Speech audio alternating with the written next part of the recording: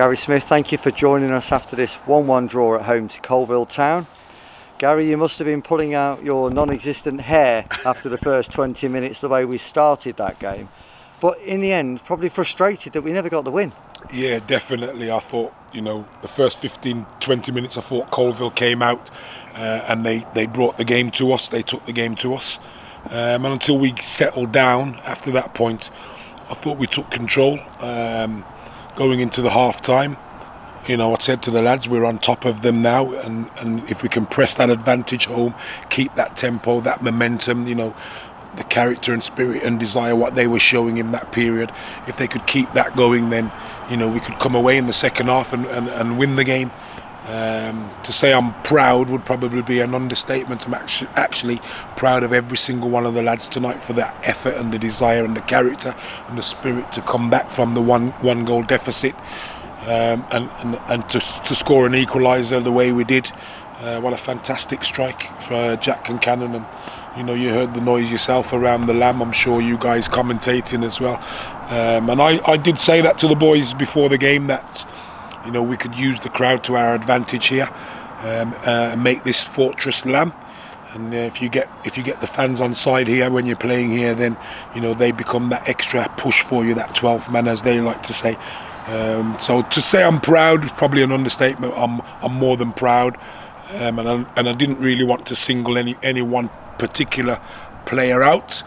And I'm probably sure you're going to ask me a question or two about him later on, so I'll let you have that moment. Okay.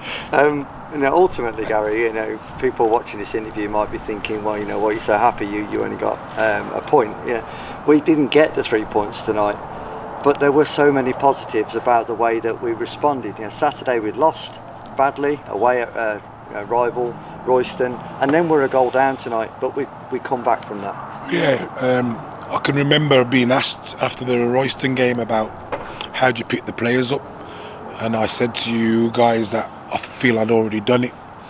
When I think about players, look, they're not silly, they understand, they know, and sometimes as a manager you don't really have to say a lot after a certain type of performance, depending on how it is, and the players have picked up on that, because I haven't said too much about Saturday. I've tried to get it out the way as quick as possible, because you need to respond, and like I said, I didn't really have to say too much. I passed a few messages around the players group on Sunday and Monday, and then I passed another one on to them again today, this afternoon, before they all arrived, just outlining exactly what I would be demanding, me, Tom and Andy as a management team, what we're going to demand from the players, what we expect from them. And as you could see with that performance tonight, if they can continue to perform like that, then we stand a good chance of winning more football matches.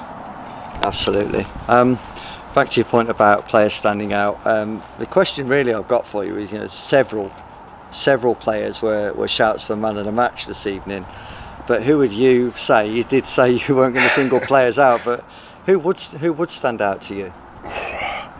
I would really like to give Aaron Ford a mention. I'd also like to give Ryan Beswick a mention today as well, because I thought that was Bez's best performance for a while.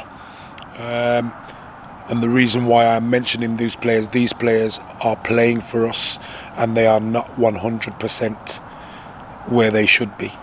So when they come out and they're still prepared to go and dig deep for us the way they have tonight, I have to give them a mention for that.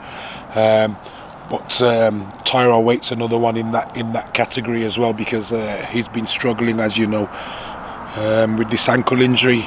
You've seen what he's capable of tonight when he gets his mind into it, and when he's fit and stuff. You see the threat that he carries. People are frightened to get around him because he's that quick. He's got great feet. Sometimes he can be frustrating, but we persevere with him because we know what he brings to the table. So he's another one that I got to mention tonight. And if you're asking me the question, it's pretty obvious. I am so proud of 17, 18-year-old Lucas Yeomans. What a performance from a player that only found out he was going to play today's game 30 minutes before kick-off. We've had to make that change because Chris Cox has been struggling.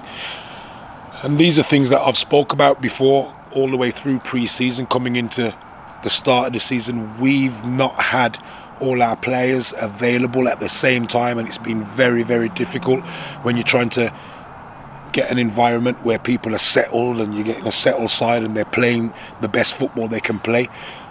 We're having to chop and change week in, week out through pre-season. The season started and we're still having to do the same thing again. But Lucas Yeomans, as I said, has seen off one of the best wingers in Step 3 football today. Seen him off the park, and I think you could see the energy levels and the way he played the game today, that he's a young man with a bright future in front of him. That was a great shout, actually. That would have been ours from a commentary point of view. Just 2 more points to wrap up with then, Smudge. Obviously some real selection headaches now ahead of the visit of Lowestoft Town on Saturday, with the likes of Yeomans, as we've mentioned, James Kellerman, Aaron Ford, Jordan Brown, all playing really well tonight. Who do you pick? I don't know yet. I need 24 hours to just get tonight out of my system, and obviously the discussions will be ongoing amongst the management, myself, Andy and Tom. We'll come up with the best permutation that we can for Saturday. At this moment in time, the players, like I said, have given a performance, so some of them will be in with a shout of keeping their shirts, and then we'll have a look and see how the injuries are, and then we'll make the final decisions as we progress towards that on Saturday. If I can just finish off on the absence tonight of Shaquille McDonald and Mikey Taylor. You probably knew I was bound to ask you about those. Yeah, Shaquille McDonald today obviously he's got a family funeral today, and obviously, as you know, some things are a bit more important at certain times than playing football, and so we've given Shaquille McDonald the night off tonight to spend the day with his family.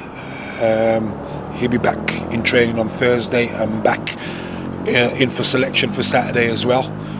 And Mikey Taylor has not been feeling well since Saturday, and obviously as a precaution we've told him to stay away from the club just in case. He's gone away to get a test to make sure he's fine, and I'm sure he will be because it's come back negative. That's what I've been told, so he'll be fine. Just needs to get it out of his system, and then we hope to get him up and running as well. Okay, Gary, as always, thank you very much for your time this evening, and we'll catch up with you again soon. Cheers, thank you.